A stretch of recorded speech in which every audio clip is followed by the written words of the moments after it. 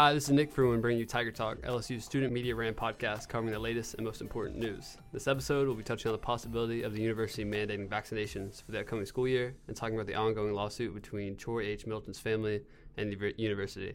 Today I'm joined by Caden Lim, Reveille reporter. How are you doing today, Caden? Not too bad. Glad to be here. Thanks for having me. Yep, it's a good day to be here. We're going to talk about your story, the Alexandria meeting you went and covered. How was that, first of all? Honestly, it was a really good trip. I'm really glad it was a good journalistic experience for me personally. I was glad I was able to go, take Fridays off of work. Nick asked me 2 days before, hey, do you want to cover this meeting? I was like, yeah, let's do it. And it's kind of the end of it there. I do have to say, you covered the meeting perfectly. I just want to put that out here now. I know I've already told you that, but the coverage was very good. But let's talk about some of the older briefs you did and some of the coverage you did about the vaccinations. Kind of how did all this start, really? So all of it started, it's kind of a complicated process, but to dumb it down, there's the faculty is comprised of like a governing body, and so called the Faculty Council, and it even goes into Faculty Senate and stuff like that. And so basically the Faculty Council has really been pushing the university to mandate vaccines for obviously COVID-19 for this upcoming school year. And so it kind of stemmed from that concept, and it kind of just spread through there up to Alexandria. And so I know they passed a resolution demanding the mandating vaccinations, but wasn't there something that the Attorney General said regarding the vaccinations to LSU? Can you fill me on what happened there? Yeah, so the Louisiana Attorney General, Jeff Landry, he basically said that requiring vaccines at LSU is illegal, and he listed a bunch of state laws from the House and the Senate and stuff saying how requiring vaccines would be legal in this state. And he did two things at the end. One, he asked LSU to respond to him in a public statement saying that they would not mandate vaccines. And then a little bit later, he said that he would very likely sue the Board of Supervisors at LSU if they did end up mandating COVID-19 vaccinations. And it's something that I want to make clear here about this Alexandria meeting. They didn't mandate the vaccines there. They just kind of asked the government to put it on the list of vaccinations, correct? Right. So the Vice President for Legal Affairs, Winston DeQueer, he advises the board in legal matters. And so what he was saying at the meeting was that as of right now, vaccines are currently only under emergency use authorization, also known as EUA. And so, therefore, if the university were to require vaccinations right now, that would indeed be illegal. However, if the Louisiana Department of Health, the COVID-19 vaccine needs to be put on their schedule of required immunizations to attend public schools in Louisiana. And so, if the COVID vaccine is added to that schedule, which includes meningitis, diphtheria, hepatitis, stuff like that. If COVID is added to that schedule, then the university will have the legal means to mandate the vaccines. And so this was passed in a resolution at the meeting? So it was initially passed very narrowly. It was 4-3, and a bunch of supervisors did not vote. They abstained from the vote. And so they kind of discussed the language of the resolution. So Louisiana House Resolution 20 requires that that whenever a public school in the state requires an immunization for any disease, they have to communicate to its constituents that they can opt out. And so President Galligan said, because he's a lawyer, obviously, he said they can opt out for medical, religious, or even philosophical reasons. At the meeting, he said that.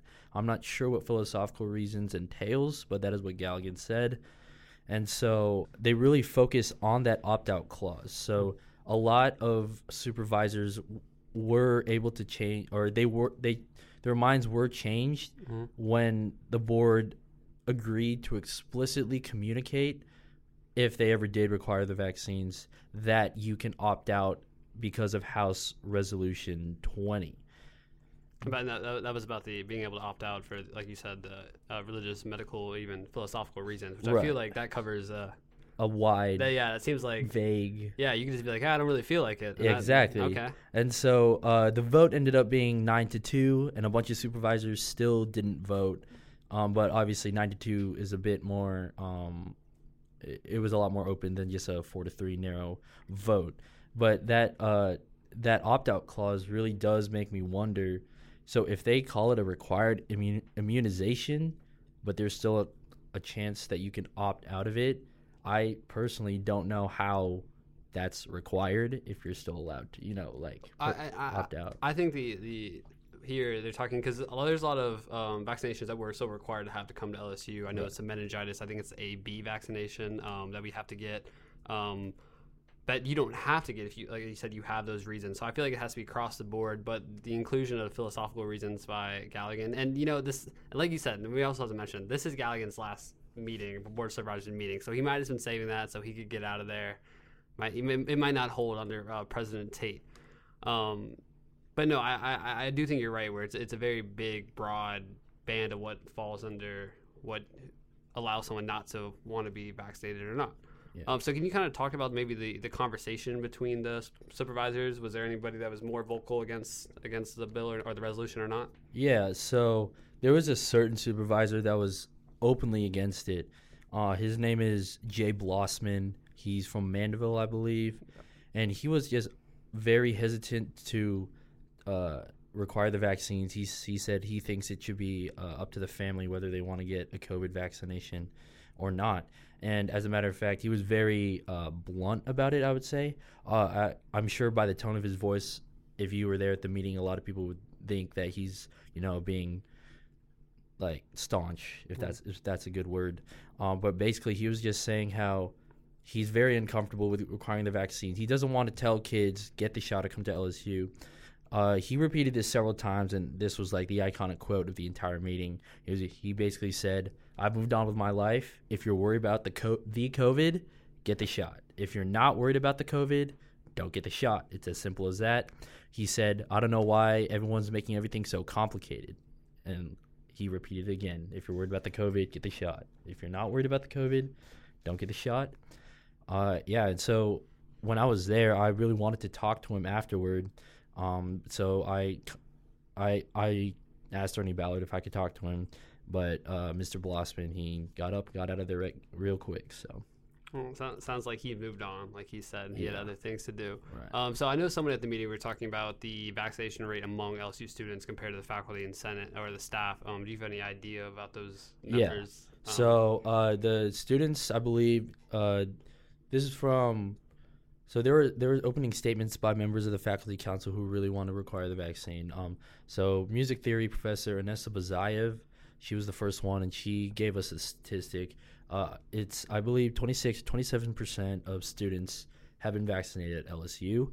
And then the faculty's at 76%, 73%, and then the staff is at 56%. Galligan gave those stats at the meeting. And so another thing I thought was interesting about the discussion at the meeting is that these required vaccinations for all the diseases, people are able to opt out. I forgot who said it, but they said people are able to opt out because they're banking on the fact that everyone else will have been vaccinated. So that small number of people who do opt out, like, they won't really cause a problem because everyone else is vaccinated. So it doesn't matter if they are. As for COVID, obviously, since only 27% have been vaccinated, most of the student body has not been vaccinated yet. And so I just thought that was interesting because I was just interested how the Board of Supervisors and faculty and staff in general will tackle that concept, how, a lot of people might opt out of it, and so therefore they won't have that fact that the majority of the student body has it to bank on. So 26% seems like a really low number. I wonder where he gets that number from exactly. Because the problem with that I had, and I was talking to somebody the other day about, is some students could get it and not, just not tell the university exactly, or put it through the system. And I feel like the staff or the faculty would be more inclined. So maybe that's why their rates are higher. But so 26%. Let me just do something right now. There's 4 of us in here. Are you? Yeah. Are you? Oh, that's 50% in here. And have y'all reported to the university that y'all got vaccinated? No? Have y'all been told to or anything like that? No. Okay, so yeah, so we have half the people in here have been vaccinated, and they haven't reported to the university. So maybe that's why those numbers are so low. Yeah. So maybe that's something they need to be more on top of. And also, an interesting thing that I could think of is maybe don't require it for everybody, but require it if they want to live on campus, because that would feel like the more you would have more chance to get it if you lived on campus in a residential hall. You know, if you've seen the inside of some of them, they're not the cleanest places depending on where you lived. But no, that's interesting.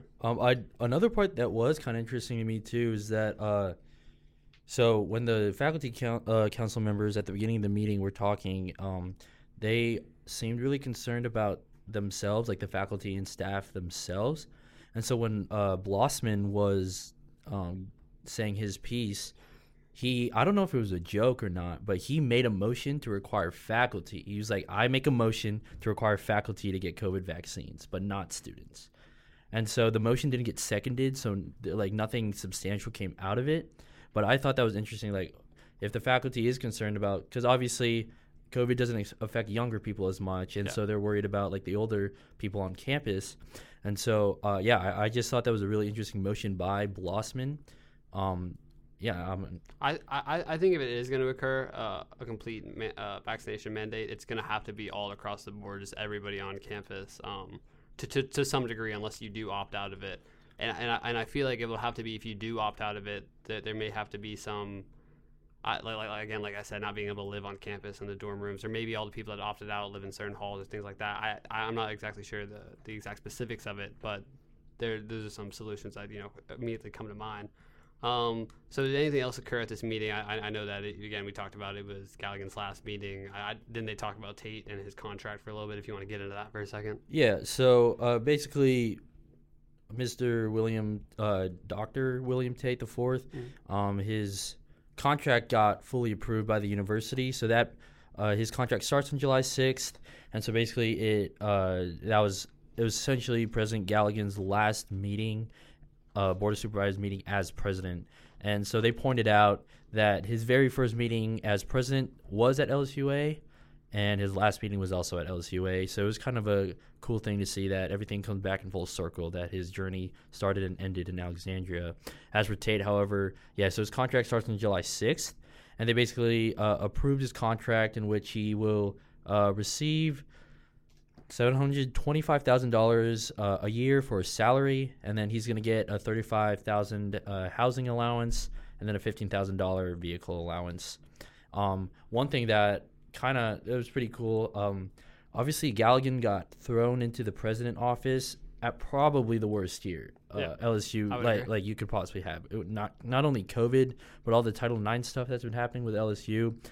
Galligan's gone through a lot, and he's definitely had his years. Like he should not be working right now, in my personal opinion. He should be just living his life, but he did it anyway. He made it through the year. He did the best he could, and I personally applaud Galligan for what he did as president. And he received a standing ovation from everybody at the meeting at the end of it. And one quote I thought was pretty funny. He said, "There's no one more excited for Mr. Tate to be president than me, because Galligan's just, he's tired of it." And so Galligan said he's glad he's able to go back to the Law Center. He's going to go back to his love for teaching, but he will retain the title of President Emeritus, which is honestly such a huge honor still to have. Yeah, it makes sense. And yeah, you're right. Galligan has done an amazing job as president, especially throwing in the mix that he's been, especially because he had to face a lot of problems, especially with Title IX, that he didn't cause or was in any way or shape involved in, really. And he just had to get thrown in, especially at those Title IX hearings at the state courthouse, or the state hearing with the legislative. They were just grilling him about his mishandling of punishment for Seeger and Osbury, which we might get more into that in a little bit. But yeah, no, Galligan will not be leaving. Again, he'll be returning to the Law Center, which was his previous position, and Tate will be beginning July 2nd. He'll also be moving into a university-owned house. It's a presidential house that the president usually lives in. Hasn't been occupied in the last 10, 15 years. We might be getting more into that in the next episode.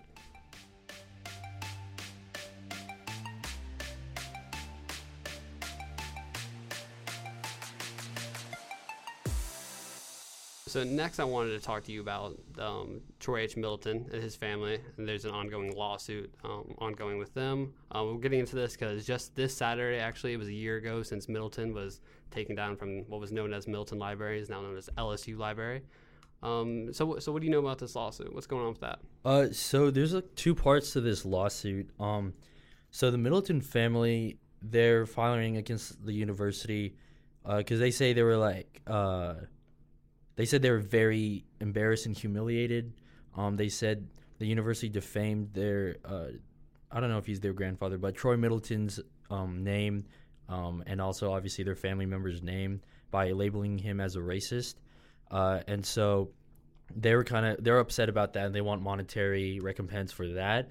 But that's not their primary objective of this lawsuit. Their main focus of this lawsuit is to retrieve Troy Middleton's military collection. So all the medals, I heard there's like a bayonet from World War I. They want to get all this stuff that the university currently has back in their possession. Right now it's being displayed at the LSU Military Museum that's at the Memorial Tower. I think it opens on Veterans Day, so it's not open yet, but it's there right now. And so basically their attorney said that the university can't find any paperwork that gives them the legal right to own this property. And so that's what they're going to use against the university in this lawsuit, because the university, I think it was Ernie Ballard, he said as a state university, there's a lot of historical documents for not only the university, but the state of Louisiana and also the federal government. And so they said the university will be able to give back some of the collection, but not all of it, the ones that have governmental significance to it, basically. And so when this was filed sometime last week, this lawsuit? Yeah, it was not too long ago at all. Okay. And for those of you that don't know, his name was taken down from the Middleton Library because during his time as president, which was from 1951 to about 1962, he was an advocate he was very against desegregating college campuses, and he wrote a couple letters that when came out to the public, there was a lot of outcry for taking his name down from the library, which the board of supervisors agreed to do last year, and his name was taken down. So that's where the lawsuit is stemming from, and the family is feeling disrespected, and his name was tainted in a way. So you said that it's at the military museum right now, his memorabilia? Yeah. Okay. And just to talk about the military museum for a little bit, for those of you who don't know, there's a new military museum located. It's directly beneath the Memorial Tower, the iconic tower. It's in if you go on LSU site or anything like that, it's going to be pictured there. It's the culmination of about 3 years of construction that's been around the tower. If you've been on campus, you know exactly what I'm talking about. It's resulted in a completely restored exterior and interior for the Memorial Tower. I did a story on this, talked to sources that worked on the project. There's a newly constructed military museum on the inside, like we've talked about, and a nice exterior plaza. The military museum is ran by the cadets of the Old War School. And for those of you wondering about how the museum looks, here's an audio clip from my interview with local Baton Rouge businessman and member of the board of directors of the cadets of the Old War School, Richard Lipsey. And it took my breath away. It is absolutely even more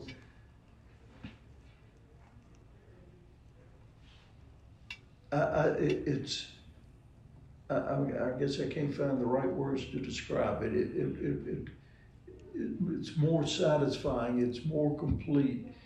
It is one of the most beautiful small museums that you'll find anywhere. And beautiful it was. I personally went and got a tour of the museum during its soft opening a couple weeks ago, and it was evident the amount of time that was put into the project. Not only though, but the project cost around $14.5 million, according to multiple sources that were involved in the project. And I think about $5.5 million of that was given to them by the state for the project. For those of you interested in visiting the museum's official grand opening will be on Veterans Day. It will be open full time from that point forward. And this is all the news topics I wanted to talk about today, but there's also a little excerpt we can hop into because, Caden, I know that your freshman year, you worked with the LSU basketball team. Can you tell me about that experience for a little bit? Oh, yeah. So I worked as a student manager for the basketball team that year. So I'm from Colorado, so obviously very far from here. And so basically how I got that was the last kid to come here to LSU, which was like 4 years from my high school 4 years ago. He graduated 4 years ago. He was on the basketball team as he worked for the basketball team as a student manager as well, and so he got me the job in quotes. And so since then, like my freshman year, I was able to attend I was required to attend practices and game days. Help players get some water, wipe up sweat, rebound for them, and stuff like that. Okay. So just all like the nitty gritty stuff of like the operations of the team. And anyone would think like, oh, you're just cleaning up after the players, which honestly essentially you are. But even Coach Wade has said this, like without like the student managers, the team would not nearly run as smoothly as they could. Yeah. Just because if they got to worry about all the little things like that, like they can't focus on winning. That's kind of what I did all year. Every gear is important, to make it work. Exactly. And the reason I bring this up is because last night, and you said you worked with, or you knew Skylar Mays to some degree at least, because you worked with him. Yeah. And so as you know, they won, or his team, the Atlanta Hawks, beat the 76ers, who also have a former LSU player on there, Ben Simmons. Kind of want to get into that for a second. Who did you want to win the series? Honestly, even though I go to LSU, I've never been a big fan of Ben Simmons. And a little secret on the basketball team, not many people in the basketball program like Ben Simmons either. But we're all big Skylar Mays fans. I love Skylar. And so I was definitely rooting for the Hawks. Well, it would totally seem like, you guys are rooting in the right direction, because I want to say Ben Simmons, who I don't know what draft pick he was. He was up there, right? He was number one. Was he number one? Overall. I think he scored 4 points in like 28 minutes. I did the most playing. It was brutal. I don't know if you saw in the fourth quarter, he has an open dunk over Trey Morgan. Is that the point guard's name for the Hawks? No. What's his name? Trey Young. Trey Young. And he's going for the dunk, and he throws it away from a 6'1" guy. You're 6'10", you need to dunk the ball. I said to get into that because it's a little LSU basketball. I know this is a news podcast. But no. So that's going to be all the news for today. This has been Nick Fruin bringing you Tiger Talk. I want to say thank you for Caden Lim for joining me today. Also, shout out to David Robbins from KLSU and helping us with this podcast. Yeah, thank you all for having me. I'm glad to have you. If you're interested in following the Reveille on social medias, you can find us at LSU Reveille on Twitter, on Instagram, and on Facebook. You can find KLSU on 91.1, and their Instagram is KLSU FM.